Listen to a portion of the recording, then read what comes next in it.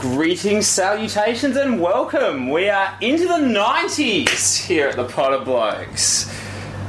What does that mean? I'm nervous. Oh, the nervous 90s, yeah. That's straight over my head there. Yes, into another decade.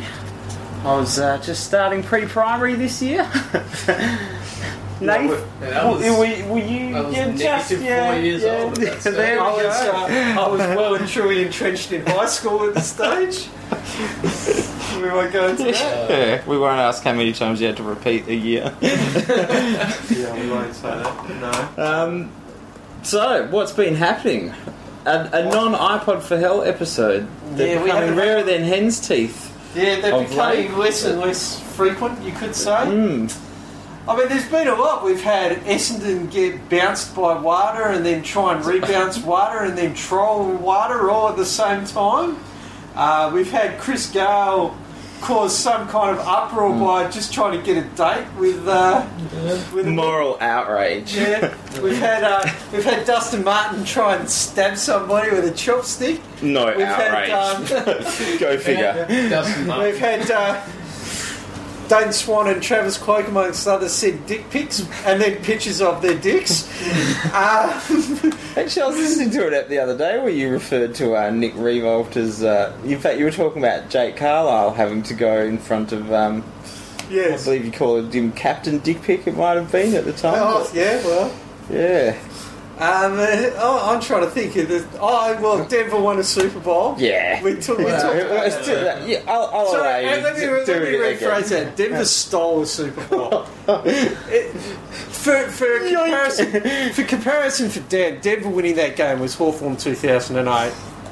It's a game that they had no right to win when you looked at it from a head-to-head context, but perfect planning, perfect game plan on the day.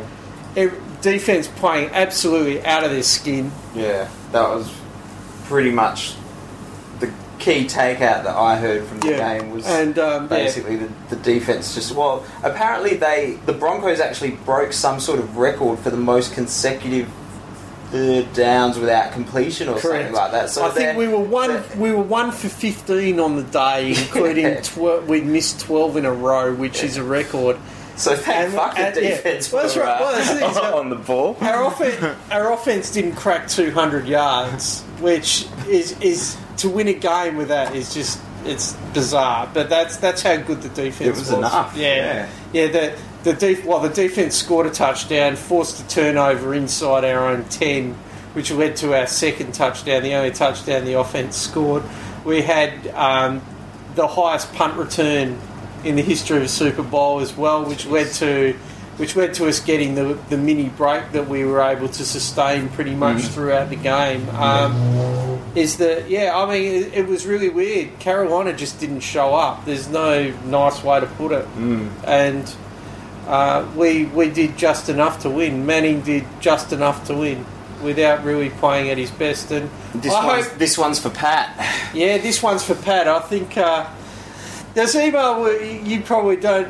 The context of that, when Denver won their first Super Bowl, 90, I think it was 97, might have been 98, 97, 98, I think, with the two. Yeah. We went back-to-back, and John Elway was well and truly at the Peyton Manning stage of his career at that point. It was just really hanging on, and they'd finally put a team around him that had a chance to win. And 2 touchdown underdog in that game against Green Bay. Whether or not I actually thought they were a chance against Green Day, I thought they were absolutely no chance. Green Bay. Green Bay. Come on, Jeez, don't be an American idiot. Yeah, thank you. But when the trophy was handed over to Pat Boland, who at that stage was the owner, he only said 4 words. He said, "This one's for John," and handed the trophy to John Elway. Unfortunately, Pat's very, very sick at the moment. They're thinking that he might not see the year out. It's that bad. He's been... he bought the team in the mid-'80s when they were a bit of a rabble, and he got them to where they are now. And John Elway, now the general manager of the Denver Broncos, responsible for putting this team together. I just loved... He's the guy who receives a trophy, gets up and says, "I know he'd hate me saying this, but this one's for Pat." It was, out of all of the things that had happened on the day, that was probably for me, that was probably the most touching thing. The juxtaposition of the first and the most recent. Coming full circle with them. And look, Elway was a great quarterback, and he's actually proven to be one of these guys who's actually become a pretty decent general manager over the last few years as well. The team is well and truly the team that he's built at this point in time. And I mean, sacking Coach Fox a couple of years ago, which was last year, which was a ballsy call. Brought in Wade Phillips, who was his former coach about 20-25 years ago, who didn't have a job last year. Brought him in as a defensive coordinator, and he did an exceptional job. Their defence this year, it was the number one defence this year, so probably not that surprising. The record of the number one defences in Super Bowls is generally very strong when playing the number one offence, which Carolina was.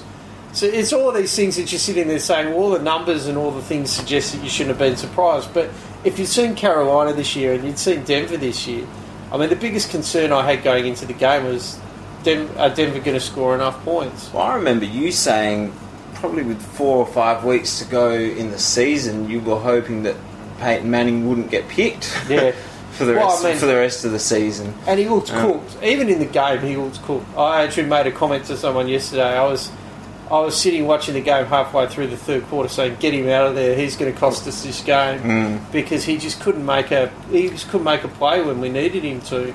And he actually turned the ball over at one critical stage in the game too. We were lucky that it only cost us 3 points. I got the feeling watching him celebrate the touchdown in the fourth quarter that was I think this pretty much it. I think this is it. I think he knows it. It's the perfect way for him to go out. He would be silly to go on. He'd be 40 next year. Yeah. Do we want to talk about the HGH thing, which is a really interesting subplot to all of the Peyton Manning hysteria? Well, I mean, what was it, Al Jazeera? Yeah. I think originally he managed to shut down Al Jazeera in America, where he basically said to him, well, I'm not going to sue you, but you are going to shut down. But shut it down. It's very interesting because these stories, the bullshit detective generally goes off quite strong in a lot of instances. I think with Tom Brady, you certainly had question marks about some of the things that he said with regards to the Deflategate thing. But the thing about Manning that came across to me, when he's talked about this, he's actually been incredibly specific. Yep. Is that it came to my wife. My wife was having having some special treatments. That's between her and her doctor. That's why I'm not. There's none of this. I don't know what I took. We don't know what the substances were, and all that. It's that he's because the whole thing was packages of HGH were sent to Manning's house to his wife. He hasn't denied that. Yeah, but he's also been very, very specific when questioned about that, and also he got on the front foot straight away. Well, I believe, correct me if I'm wrong, but the guy who originally made the claim later withdrew it. Yes, but by that stage it was too late. Well, he basically said he was very much like the Stephen Dank situation. He was basically bragging, trying to get clients, dropping Peyton Manning's name amongst other names. There's lots of other big ticket names that have been mentioned in here, but the one that always gets the traffic is Peyton Manning. So it's an interesting one. Yeah, look, these days you find it hard to be surprised by anything, but he doesn't strike me as the type of guy that would take HGH. Yeah. But at the same time, he was coming back from a devastating neck surgery, so you can never really tell these sorts of things. You just sort of take it on good faith a lot of time. But, I mean, the way that, the sort of very sketchy evidence on which that whole thing was then... Yeah. And I can sort of understand it when it comes to drugs in sport. Like, you have to sort of go whole hog unless you happen to be the AFL. You know, that's actually the perfect way of putting it. Where you find the biggest rug you possibly can, just sweep it under, and just leave Ahmed Saad sitting outside on his own in the cold. But that's actually a really good example. If you compare this sort of potential overreaction, if the alternative is, I guess, this sort of nothing to see here. trying to downplay everything. I'd probably prefer that they I agree. I think you keep this type of stuff you take very seriously, and you deal with it in a very serious manner. And I think that's the most disappointing thing about the Essendon situation is that you kind of feel that the governing body just hasn't bothered to take it seriously. And not only that, but it's never been about stamping out the drugs in sport. It's been more about their commercial interests and, how will this impact our TV rights deal and all these other things, rather than it just being, hey, if they've taken illegal substances, they get 2-year bans. Well, much like the Shane Warne story this week, it's that the Essendon situation with regards to the AFL's been all about spin. And or bullshit. Look, I'm really disappointed that they're challenging it. It's just, look, everybody knows you've done it. To be honest, you've been very lucky to get a 12-month ban, considering that they've basically played the dog ate my homework card the whole way through here. And to be perfectly honest, I do have some sympathy for the players, because as a lot of people have come out and said, if you're an 18-year-old who's just been recruited by his first club, you've been asked to move interstate away from your family for the first time, and you get told by a club doctor that this is what you're required to take. I think I've said that on the record, that I feel a little bit for the younger players, but the older guys, not only do I have no sympathy for the older players, I actually hold them a lot more accountable than people seem to be, because they know better. But for me, it's just still the frustration. It doesn't come back to Hurd. No. He managed to cry some crocodile tears in a press conference and then disappear into the sunset. Like, none of it has actually stuck to him. Just something I want to get on the record here too. I'm sick and fucking tired of hearing Stephen Dank saying the players are innocent. I've got the information to prove it. Well, Steve, you've had 3 years to put that in front of somebody. Put up or shut the fuck up. I mean, it's just a question of where should the buck stop. And it's the coach. It's the coach. Well, he's the guy. Yeah, absolutely. Even if it was the doctor, well, who's in charge of, organising and deciding what supplements? Well, I did find it very interesting that over a 3-year span, he went from taking full responsibility to taking no responsibility. I take full responsibility for this. He said that in the initial press conference, and then all of a sudden now it's like, well, I'm not to blame. It just sickens me. I'm in a way, I'm really just still waiting for his uppance to come. And that's the thing, like, the way the players sort of, 3 years later now are suddenly being hit with these penalties and that. When's it going to finally come back to him?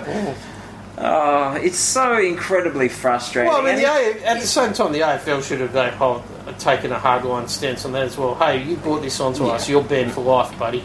Yeah. And the most disappointing thing for me is that it seems... The impression that I get is that they're not willing to besmirch his golden boy reputation, and because he had such a great playing career and all these other things, it's almost like, well, because of that... We're not actually going to come down on you like a ton of bricks. And this is why the Jobe Watson situation is very, very interesting. It's going to be very, very interesting to see the spin that they put on this. Of course, now with the appeal, that decision will probably be delayed again. But there's an interesting can of worms that you open up there, because if you're saying that you're getting rid of Watson has to lose his Brownlow because he took drugs. Sounds reasonable enough. Yeah, but I'm saying is how do you deal with like the Ben Cousins situation? How do you deal? I mean, if there's probably other guys who we won't name names, but who you have pretty strong suspicions that, let's just say that we don't think that they're necessarily, their noses are clean. Oh, well put. Their noses, took the words out of my mouth, and they're a bit on the nose. Yeah. You've got to be very, very careful about opening up a can of worms. It's very similar to the discussion I have around the Baseball Hall of Fame and the steroid era in Baseball Hall of Fame, where at the moment, but the Baseball Hall of Fame stance on this is no, none of those guys are getting in. Basically, we're drawing a hard line, and it's basically just thumbing your nose at history. Yeah, this is if your Hall of Fame museum is about the history of the game. This is something that happened within the game, and to deny guys who have tremendous records because of these things from getting in there it's mystifying. Is that there's nothing wrong with putting them in the Hall of Fame, putting the biggest asterisk you could possibly find, Mark Ecko style, and sorry, I'll talk about Mark Ecko in a sec, and saying these guys took steroids or were believed to take steroids. It reminds me a lot of a Family Guy episode where Brian and Stewie are holidaying in Germany. And Brian sort of asks the tour guide, "Hey, I'm noticing like a big gap in your German history here between 1939 and 1945. Yeah. Everyone was on vacation!" Yeah, it's similar to that. And I mean, the Mark Ecko story was Barry Bonds broke the home run record. And Barry Bonds was one person who they've never actually proven to have taken steroids, but was involved in Balco scandal, and a lot of the people who were involved in Balco were taking steroids. Marion Jones and her husband at the time being part of that. Mark Ecko bought his home run ball and put up a poll online, basically to say what should be done with it, and the winner was an asterisk should be. I can't remember if it won, but one of them was an asterisk should be put on it and sent to the Hall of Fame. One of the other ones was that to be put in a glass case and shot to the moon.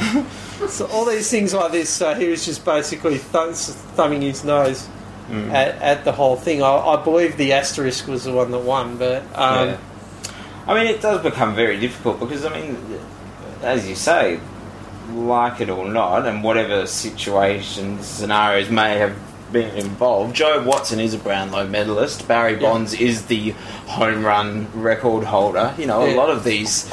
Lance Armstrong was first across the line in 7 Tour de France. Yeah, I mean, and there's heaps of gold medalists who lost their medals. If you said to me Joe Watson could keep his Brownlow, but there would be an asterisk next to his name which said was found guilty of performance-enhancing drugs for this particular season, you know what? I'd actually be fine with that. But this is what it all comes back to me, is that for all the shit and scorn and just general disdain that gets heaped upon the AFL, this whole sequence of events just validated all of it and then some. It is a fucking joke. I think Andrew Bogut said his Siberian Huskies could have managed this process better. Yeah, I mean, you cannot sit there and tell me that pretty much any other sporting organisation, national sporting organisation anywhere in the world, would allow this sort of shit to go on. Well, as I read somewhere, and I think it's a good way of describing it, the AFL's good about making. The only thing the AFL's good at is making money. It's not good at running a professional competition. Yeah, I agree with that. Yeah, Nath in the corner here joining us. Good input, Nath. Yeah, we haven't had your take on this whole. Oh, no, I mean, I'm with you guys. I obviously don't know as much about it as you guys do, so that's fine. So I'll let you guys take the reins. But, I mean, no. So it starts by stroking our egos first. Yeah, that's right. Yeah, I know how to do this podcast. That's right. You're welcome anytime. Pretty much anything you say after that is going to sound And that's all I have to say. I agree with that point. We are awesome. No, but, I mean, no, you guys raised perfectly good points. I mean, the fact, like you say, that they've just kind of swept it under the rug, kind of pretending it's not happening, you know, you can't shy away from it, and, you know, even the AFL as a whole need to just accept it, and that's the thing, when you talk about bringing the game into disrepute, if they had just taken their medicine like 3 years ago, vitamins. If they had just done it 3 years ago, then there would have been some short-term pain, but it would have been over, done, dusted, and you could try and, I guess, come out the other side. By now it'd probably all be over, right? And we'd be back to normal. It'd be well and truly over. Absolutely, yeah. So, I mean, I always use the analogy, going back to the steroid era of Andy Pettit, when the Mitchell report first came out, Eddie Pettit was one of the 60 names that came out. He just basically got straight on the front foot and said, "Yep, I did it. I did it. I'll accept my bed."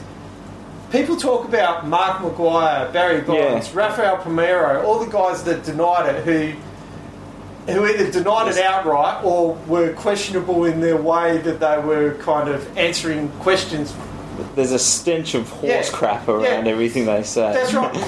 Nobody talks about Andy Pettit. And the reason is it's like, I did it, I'm owning it. And I think that's the thing. Crisis Management 101, I mean, the way that Essendon have managed this from day one has been deplorable, let's be honest. But Crisis Management 101 is own your mistakes. Get out in front of it. And no, AFL, that doesn't mean control the message and get your spin doctors to work on it. Get out in front with the particular slant on it that you're wanting to promote. Essendon attacking the AFL is just ridiculous because the AFL's done everything possible to protect Essendon here.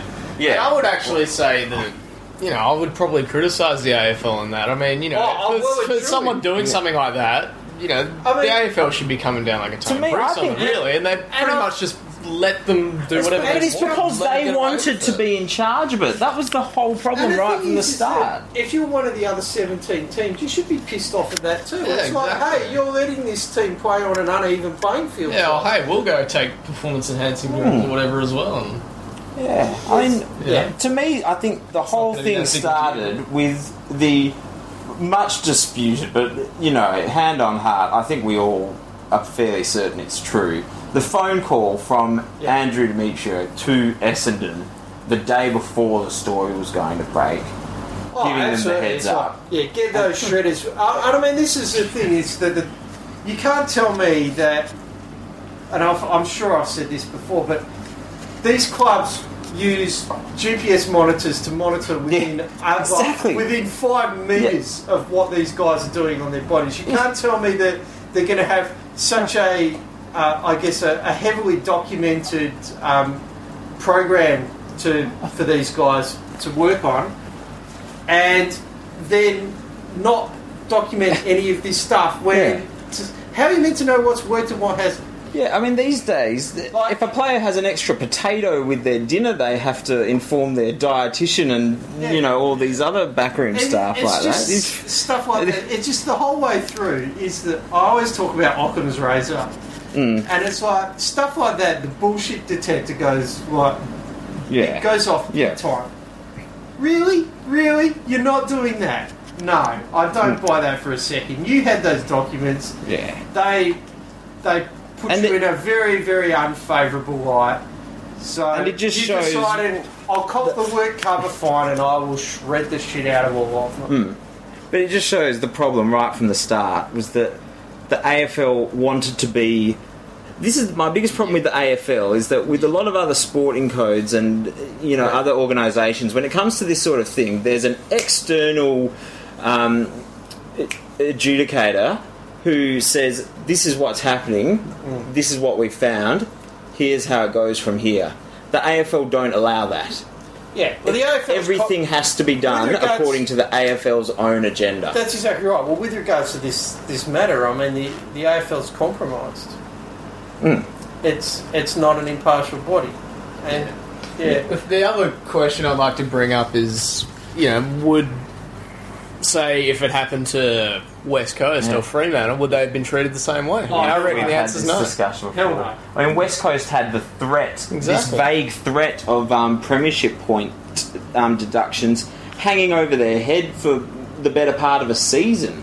Essentially, they were forced to have a shit season and let everyone see how embarrassingly shit they were before the AFL was willing to let them move on. It wasn't just that, it's just that they were also, in many respects, forced to make decisions that they didn't really want to make. They had players that were still quite useful for them that they pretty much got rid of because of the off-field situations. Yeah. Exactly.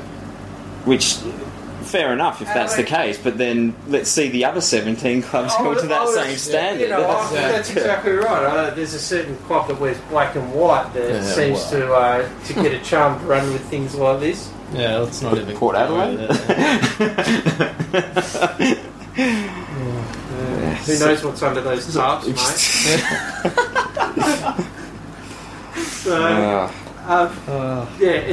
It's frustrating. When the WADA came down and gave him the 12-month ban, I was like, thank fuck this mess is finally over. But no. Oh no! Yeah, the fact that WADA even had to get involved in the first place is pretty tragic, isn't it? Yeah. Well, that's the thing. It's because the AFL just had their fingers in everything that no one could actually take the process seriously. The AFL refused to take it seriously, but they're so dependent on WADA for government grant. To get government funding, they have to be WADA compliant. I'm sorry, I think they took it very seriously. They took it so seriously that they decided, oh shit, we can't let this happen. We've got to come up with a workaround here. Yeah, no, that's right. Is that... Yes. You kind of wonder what would have happened if James Hird hadn't thrown David Evans under the bus, though. Or if pretty much a non-former Golden Boy had been in charge at the time. Yeah, well that too. Or even if Hird stood down as coach. There's a lot of... Or if anything happens besides what actually happened. There's a lot of what ifs. I just ran up to him, punched him in the dick. Well, the story was that, like, the days before Evans was fired, apparently he'd broken a deal with the AFL that the Essendon players would get a 6-month ban and that Hird would be gone as coach. And Hird caught wind of it, didn't like it, and off the table, and Evans out of the building. There will now be a brief pause for GJ to take this phone call. I'm not picking it up. We're going to ignore it. Just for the record, this is the Microsoft engineers ringing you up, telling you that there's a problem with your internet access. Oh no! Hadn't you better take that call then? No. Yeah. Be it on your head. Yeah, no. Yeah, and you know, for a price, they're willing to log into my computer and install lots and lots of viruses on it. Oh, how could you go wrong with a deal like that? But yeah, I think I'll pass. All they need is a $200,000 deposit. Yeah. That's pretty reasonable. Yeah. In this market. I was going to say, if you dig down in that couch, Nate, you might find it. When the deposed Prince of Nigeria contacts you directly asking you for help, you don't say no. So, I guess, shall we... Let's go back to on-field matters. I just want to quickly talk about... we've talked about this social commentator, social media crusader thing. I just want to touch on... I know it's old news now, but I do want to touch on this whole Chris Gale, Mel McLaughlin thing. As far as I'm concerned, there's only one person who had the right to be annoyed about what Chris Gale said to Mel McLaughlin, and that was Mel McLaughlin. All these feminazis that popped up out of the... out of wherever the hell feminazis pop up out of. Like, seriously, man, get over it. Get over it. Now, look, I'm not going to say that what Chris Gale said was right. I think he was having fun the first time when it was blatantly obvious that Mel McLaughlin was not happy. He should have cut it off right there. He didn't. So he deserves some criticism for that. Yeah. But the bow being drawn the complete other way is that, you know, that this is sexual harassment in the workplace. All of these other things like that. Like, seriously, man. Seriously. You're setting an incredibly difficult position that there is no way you can possibly live up to. And it's made even worse when you'll talk about shit like that. Channel 10 posts a tweet immediately afterwards, #swag. Smooth. Yeah. It was #smooth. Yeah. And then backtracks when they see that social media doesn't agree with them. God. And then has Julian Morris doing everything but basically dry humping Chris Brown on any I'm a celebrity, get out of here thing. It's that there's incredible amounts of female hypocrisy and double standards that exist on this matter. Did you see the the classic where Mel McLaughlin herself offered to buy Mark Wahlberg a drink?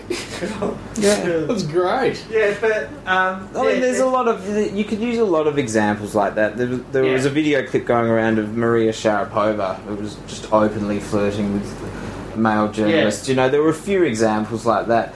For me, what's more galling though is that, as I say, it seems like 99% of all that social media is good for these days is for moral outrage campaigns. Yeah. And the other thing I just want to say on the record is that the character assassination of Chris Gale over the preceding days was a little bit disappointing, and kudos to him. Well, I don't know him from a bar of soap. He may well be all the things that people say. Irrespective of that, I actually applaud him for maintaining his position on this matter and not kind of caving into the public demand. The fact that he got fined twice as much as Dustin Martin did is... This was the other thing I was going to say. So just a tip for all the single boys out there. It's twice as bad to ask a woman to get a drink than it is to threaten her with a chopstick. So just keep that in mind when you're out on the prowl. Yeah, but it's less convenient to use that in order to start this grassroots campaign of outrage and whatever is to be done about this. Like the idea that Dustin Martin physically threatened a woman with violence. Allegedly. I'm not sure who's alleging otherwise, because he came out later and admitted that he did it. He said, I was completely out of line. Well, there were no charges, so we have to say allegedly. Anyway. I'm not going to bother with that. No. Lawyers come at me. The idea that a rather unseemly, awkward, but ultimately harmless pass at someone who, let's face it, a lot of her position and her current role is due to the fact that she's pretty hot. And I know that sounds terribly sexist, but let me counter that by asking, how many ugly females do you know employed in the world of sports journalism? Well, this sounds a bit harsh, I know, but the fact is that for someone in that sort of role, doing on her presentations and being the face of the competition, looks are a prerequisite. It's a simple fact. And I mean, look, if people think that's bad, if they believe that that's the worst thing that they've ever seen, firstly, get a fucking life. Secondly, look up the Joe Namath Susie Colbert clip, which is probably 10 times worse than what that was. Yeah. There was another really good... you talk about players who... the respect you had for him for sort of standing his ground and saying, oh, well, this is who I am. I'm the guy who will sit in a meeting with the head of the ECB and turn to him and ask him, do you get much pussy? Yeah. So, for starters, let's not go down that whole path. I mean, Channel 10 decided, it's definitely a great idea to throw some hot female journalist down to the boundary to interview him. Yeah. Nothing could possibly go wrong there. Yeah, look, as I say, I'm not going to... I mean, I think it says a lot about his character that he refused to back down. Now, whether his character is something that I would potentially want to live up to or would recommend as being an appropriate role model for somebody else, I'm not getting into that debate. And that was the point I was going to make, was that James Magnuson was interviewed the other day and asked once again about the whole still knocks, the toxic culture, the pranks and whatever else went on at the Olympics. And he said, look, if you look at some of the other stuff that's going on in the sporting world these days, I really think this wasn't that much of a big deal at all, and it was really a storm in a teacup. But the problem these days is that with social media, something like that is actually more likely to become a big issue than the more serious, real concerning issues. I do think what happens is with stuff like this, same as like the Adam Goods thing, like it's just people who know nothing about sport or nothing about anything, It's an opportunity for them to push their own agenda. Yeah, and they try and get people on their side and go, I'm supporting this cause.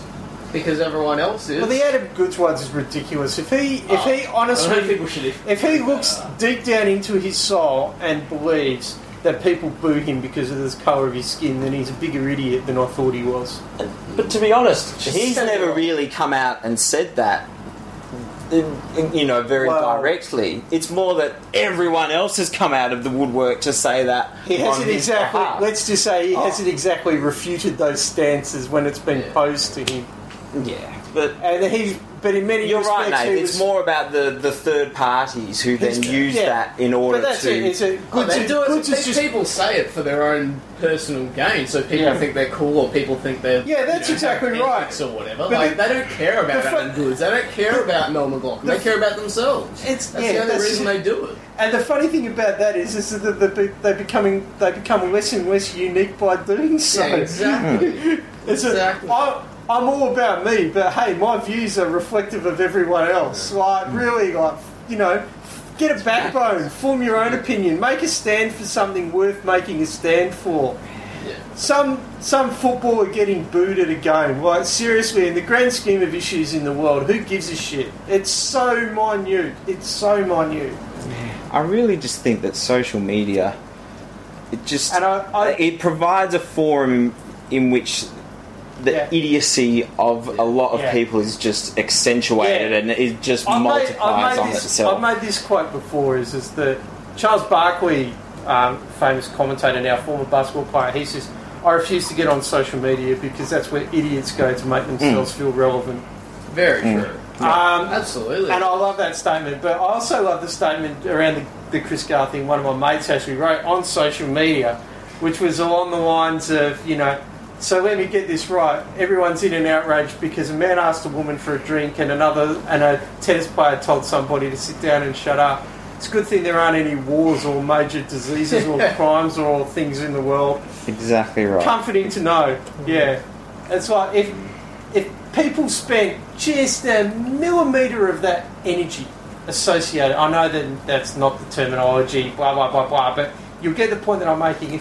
If just a fraction of that energy done to champion these causes was put on real causes that affect us all on a day-to-day basis, we would be in a much better place. And to be honest, that does happen occasionally, and that was, I think, originally the idea of what social media was going to be all about. But I think I'll take it one step further than that. For me, the biggest concern is corporations and businesses. They view the potential for a social media backlash as something so abhorrent, it will devastate our business. It will bring it to its knees. We will lose trillions of dollars, all because a bunch of people might start pressing a dislike button on their phone. I don't get it. I don't get it.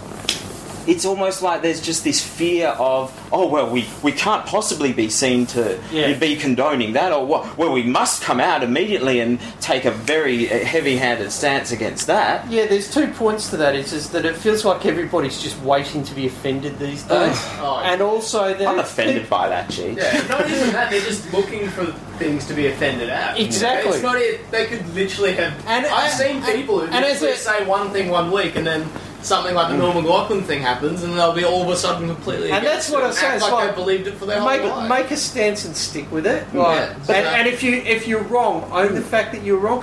But it's also that people, it's like we've lost our sense of humour as well.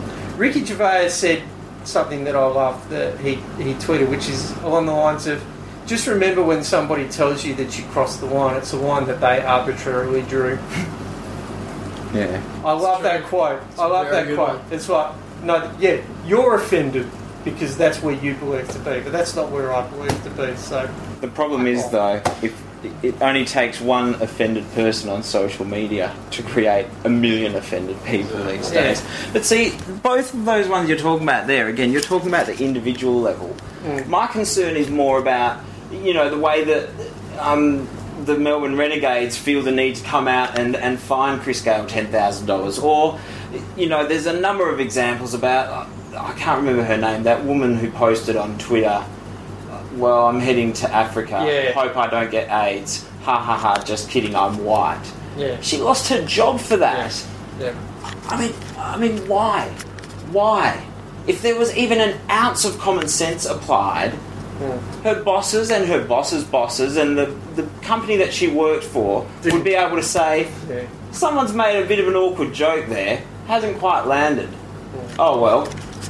That's the thing is that you need. It comes back to leadership as well. Is that you actually need leaders who are strong, who just sit there and go, well, I understand X, Y, Z, A, B, C, but no, nothing. We're doing nothing. And I'll give you another good example. I mean, like Chris Gale. Not only did Chris Gale get shut down on national TV, international TV, as it turns out, he got fined $10,000 for the privilege. He got shown up as being a bit of a jerk. That too.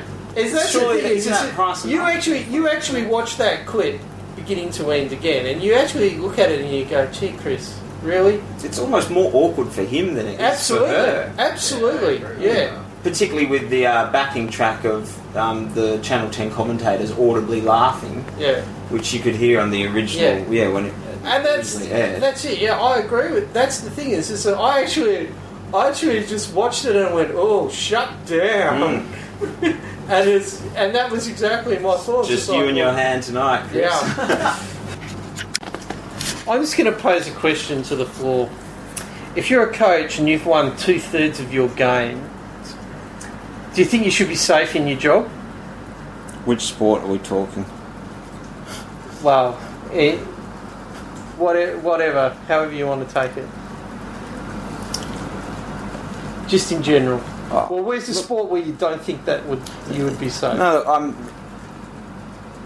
for me, as a coach, I would say, well, what discussions were had with the board before the season started? What expectations were there? What benchmarks did we have? How did we frame a successful season? And I'd go based on that. If your team's 30-11 and you're leading your conference, would you think that your job is safe? You would hope so, yeah. Yeah, no. If you're David Black, you're fired. Donald Trump wants his royalty for that, by the way. We'll talk about Donald Trump some other time. It will involve me laughing for about 2.5 minutes. David Black was fired as the coach of the Cleveland Cavaliers by General Manager LeBron James, or at least that's who I believe the General Manager is. I didn't get that. Because basically he was seen to have supposedly lost the locker room. Now this guy's been in the job probably no more than 18 months. They got to the NBA Finals last year and nearly pulled it off, despite the fact that they were without 2 of their 3 best players for the entire series. Smoke and mirrors and a little bit of Matthew Dellavedova nearly got them over the line. Start the season this year 30-11, top of their conference. No, not good enough. Not good enough, Bill. Yeah, it's posed a lot of questions, and look, it sort of ties back to, I think, a broader issue these days, and that is coaching contracts. To say they're not worth the paper they're written on doesn't even begin to cover it. I mean, what is the actual point of these things? When 99 times out of 100, the board can just turn around and sack you later that year if they want to. I mean, I'd love to actually know, from a legal perspective, how these contracts actually work. They get paid out. The funny story about it is that the Cleveland Cavaliers, I think they're currently paying for 4 coaches. There you go. It's something like $20 million a year that they're paying in coaches because of that's the thing, is it?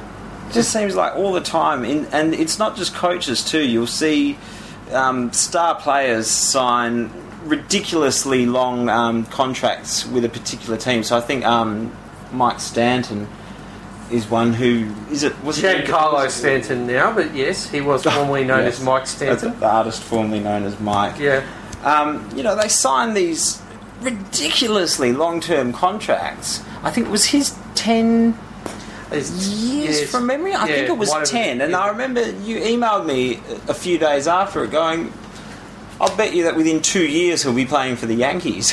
Yeah, I think I said either the Yankees or the Red Sox. Yeah. Or maybe the Dodgers. But, yeah. So much of this whole he's locked down a 3-year contract, and we've got him to sign on the dotted line for another year, and that it all just counts for naught. It seems like the club or the player or whoever can just turn around and waive all that in the blink of an eye if and when it suits them. So, but as long as their legal teams are keeping up their billable hours. Yeah.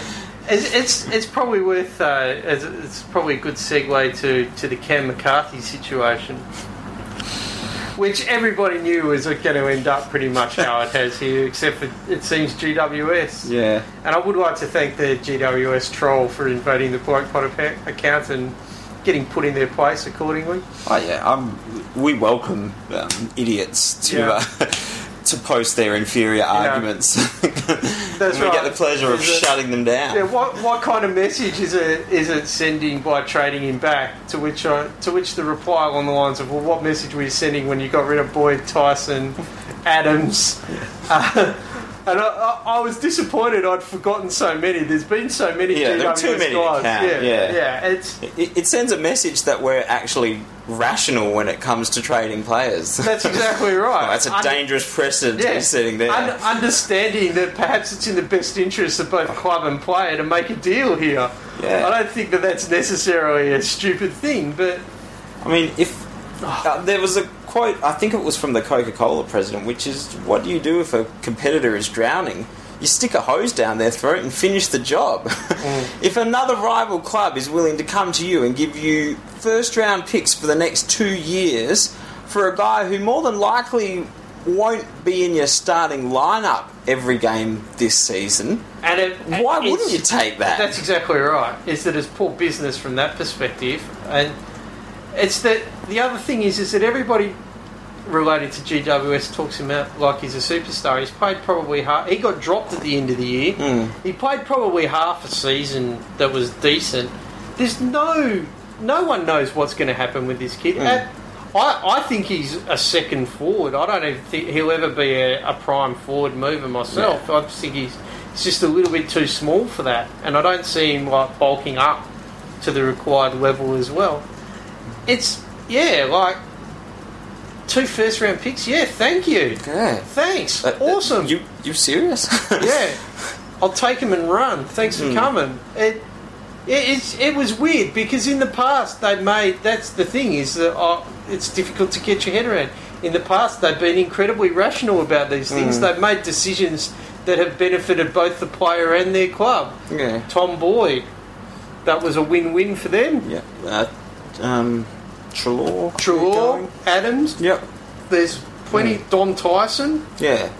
I mean, it's not just the expansion club element, but it's also the interstate element as well for a lot of these guys. Is that they're young men who are probably being taken away from their home and their families and everything else for the first time in their lives. I mean, is it in your best interest to keep them around if they're clearly unhappy and want to go back home? Well, I mean, what happens is what's going to happen now is that they're probably going to be a player short for the entire year. Yeah. So, well, I mean... I got no sympathy for him. You play... Fremantle, thank you, but...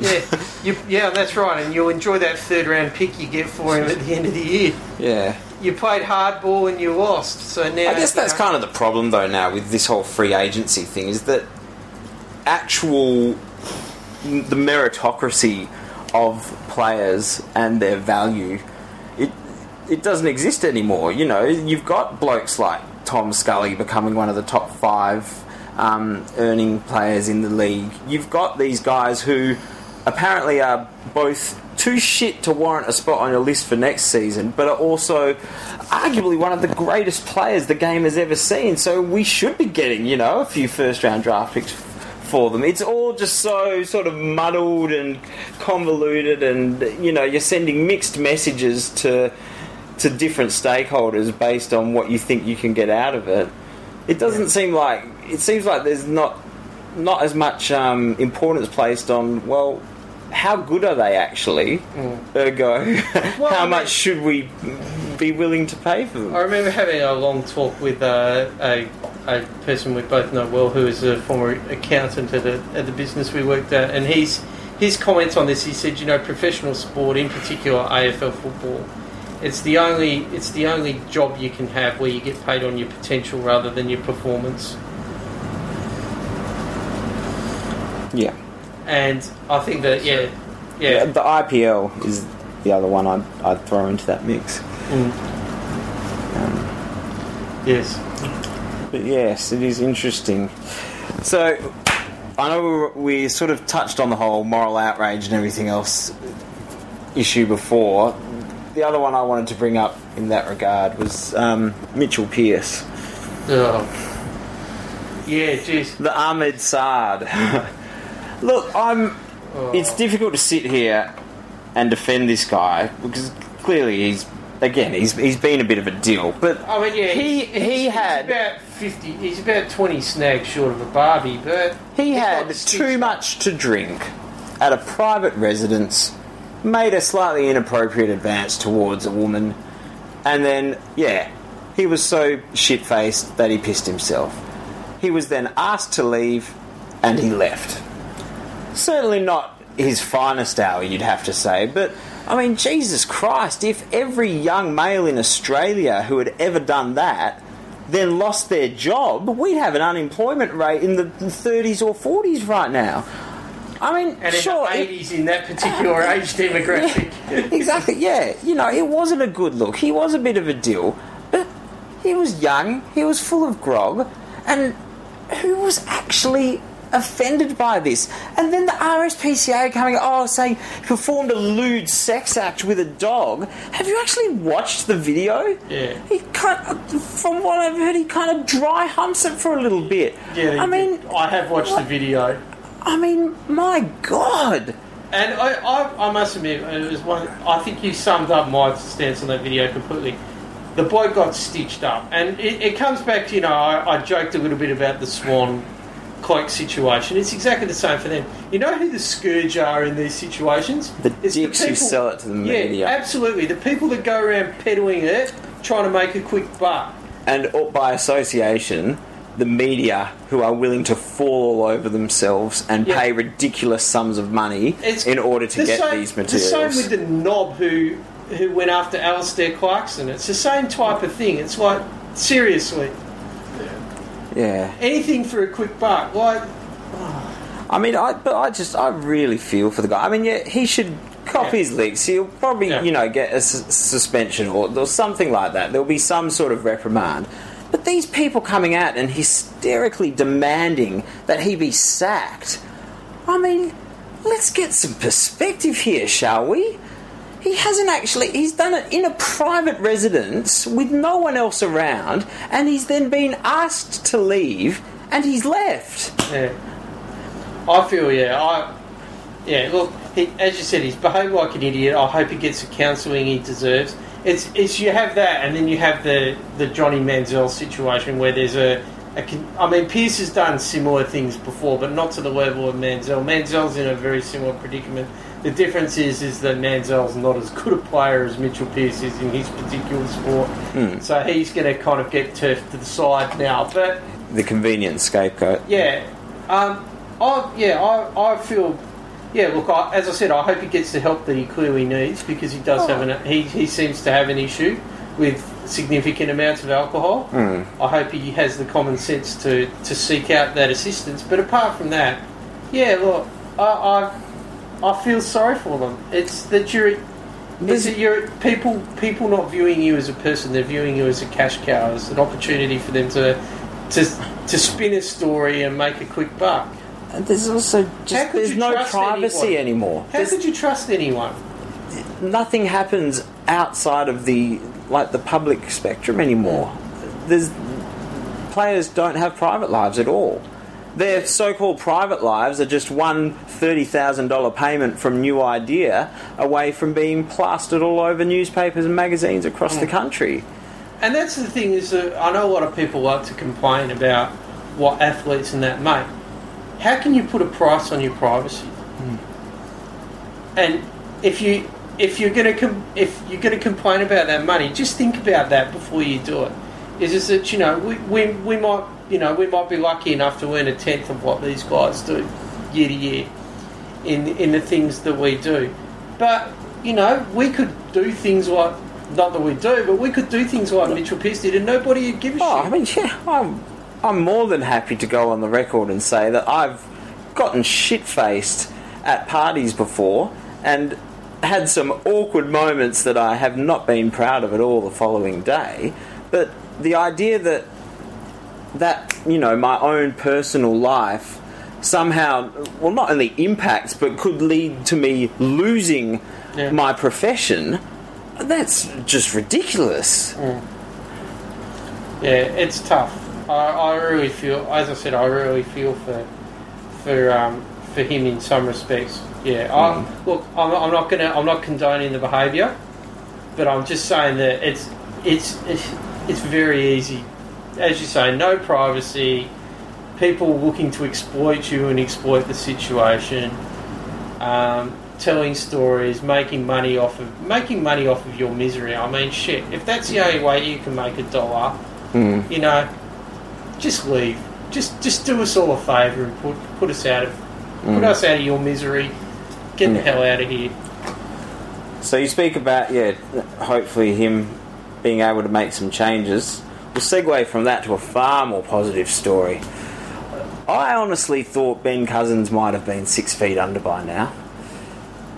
Given the issues that he had faced and the way in which, again, it all played out in the public eye, I thought there was a very real chance he would, do an Amy Winehouse and all those other celebrities. There are a few guys from that particular time period. I mean, Michael Gardner was another one who I thought would probably fall a very similar fate, but he seems to have well and truly cleaned himself up too. Yeah.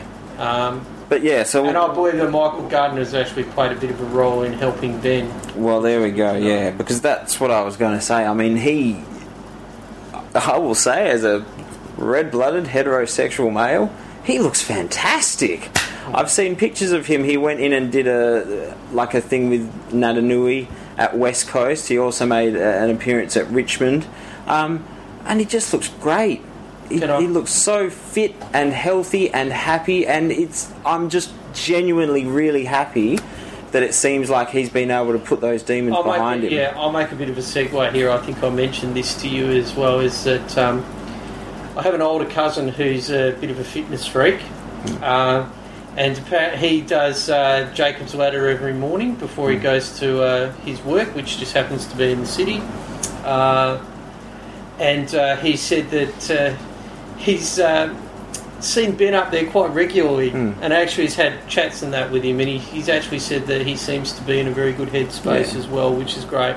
I think that I think Ben's talked about this a lot as well, and I know people who know Ben, who have gone to school with Ben and know him quite well too. Ben had a very addictive personality. Yeah, I was just going to say. He used to channel it into his training, and then he would channel it into drugs as his reward. I'd like to think that he's back into doing the first, putting all his efforts and that into training. Look, I've never seen a bloke work harder on a football field than Ben. And, Ben, it used to be 15 minutes into the last quarter, Ben would be running just as hard as he was in the first 5 minutes.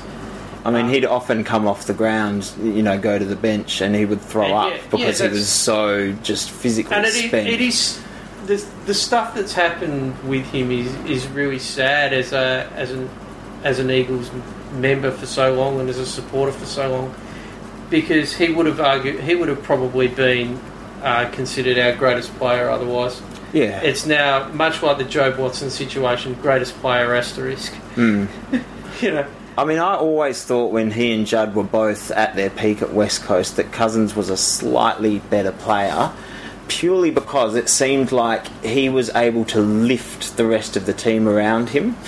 Cousins was untaggable. Is that the way there aren't too many people you can say that about, is that he would just work and work and work, and he would work his tag over. They used to say Robert Harvey did the same sort of thing. As great as Judd was, you could actually neutralise his influence in games. And I mean, that was it. That it was a treat not just Judd and Cousins there in the mid-2000s, but Daniel Kerr as well. It's like you can't tag them all. Yeah, exactly. And I think that was the thing that people went, well, we'll tag Judd, and we'll because we know we can't tag Cousins. And I mean that was in the early 2000s. The Eagles, when the Eagles were absolutely terrible, Cousins was having 2-3 guys running, basically around him because, well, hey, there wasn't anybody else who was any good. Yeah. He'd still get his 30 possessions every game. I mean, and he was, even though there were all these issues off the field at the time, he was one person. There are a few players out there who you were like, that person's just there for the paycheck. You could tell that their heart wasn't in it. That certainly wasn't the case with Cousins during that time. He was, even if he didn't like the coach, he was still working his ass off. And just for the record, really sad, the Ken Judge situation. His record at the Eagles will not be reflective of the type of coach that he actually was. I believe that some of the success that Worsfold had after he'd left could well and truly be attributed to Judge, because Judge kind of inherited a list that was pretty much over the hill at the Malthouse stage, helped clean it out, was responsible for drafting some of the kids that turned out to be pivotal in their premiership thing, and gave them a bit of steel that they needed. And it was the other unfortunate thing about the Judge situation was he alluded the club to the off-field issues that were happened, and the club just decided, no, it's much easier to get rid of you than it is to fix the problems. So he well and truly had a chip on his shoulder as a commentator with regards to the Eagles, but in the context of what had happened to him, I think that was well and truly understandable. Yeah. And I think that, his influence and Jod Todd's influence in particular, when people look back on the history of the Eagles, will be well and truly kind of glossed over because they never won a premiership and they weren't necessarily as successful, but they well and truly helped form the foundations of premiership squads. Yeah. And I've got to say, as a commentator, and I'm speaking as a Hawthorn fan, I always found him far too biased towards Hawthorn, and it seemed like he would always sort of bring everything back to Hawthorn. That was the only way he sort of knew how to call. Can I be honest, with all due respect, when a team's won 3 premierships in a row and has the not just the players that they have, but the ability to manipulate and change their systems and structures in a game-to-game, even in a quarter-to-quarter basis, and it's such a well-drilled and well-coached team, there's no disputing that.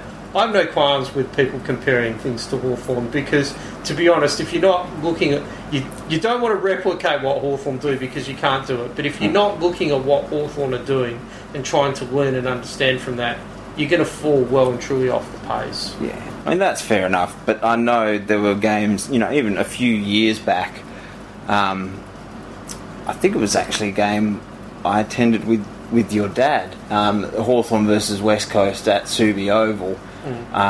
The bloke next to us at one stage just sort of said, I just can't listen to Ken Judge commentate this game.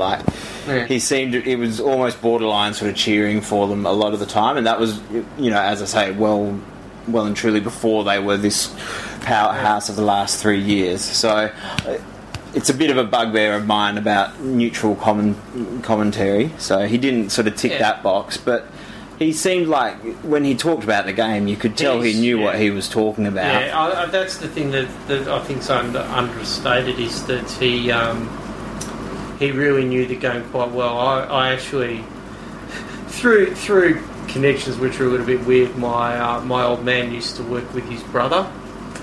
So I'd actually met him a couple of times and had the chance briefly to talk football with him, and he was he really knew he seriously knew his stuff. I mean, to be a coach you have to, but the way that he talked about things, that he just brought a whole new way of thinking to the game, just for me as someone who's been watching it for 30 plus years now, to sit there and acknowledge and appreciate some of the things. And if you could get past all of the vitriol and all of those other things, bitterness, and just acknowledge the things that he was actually saying from a pure footballing context, you learnt a hell of a lot. Yeah, you did.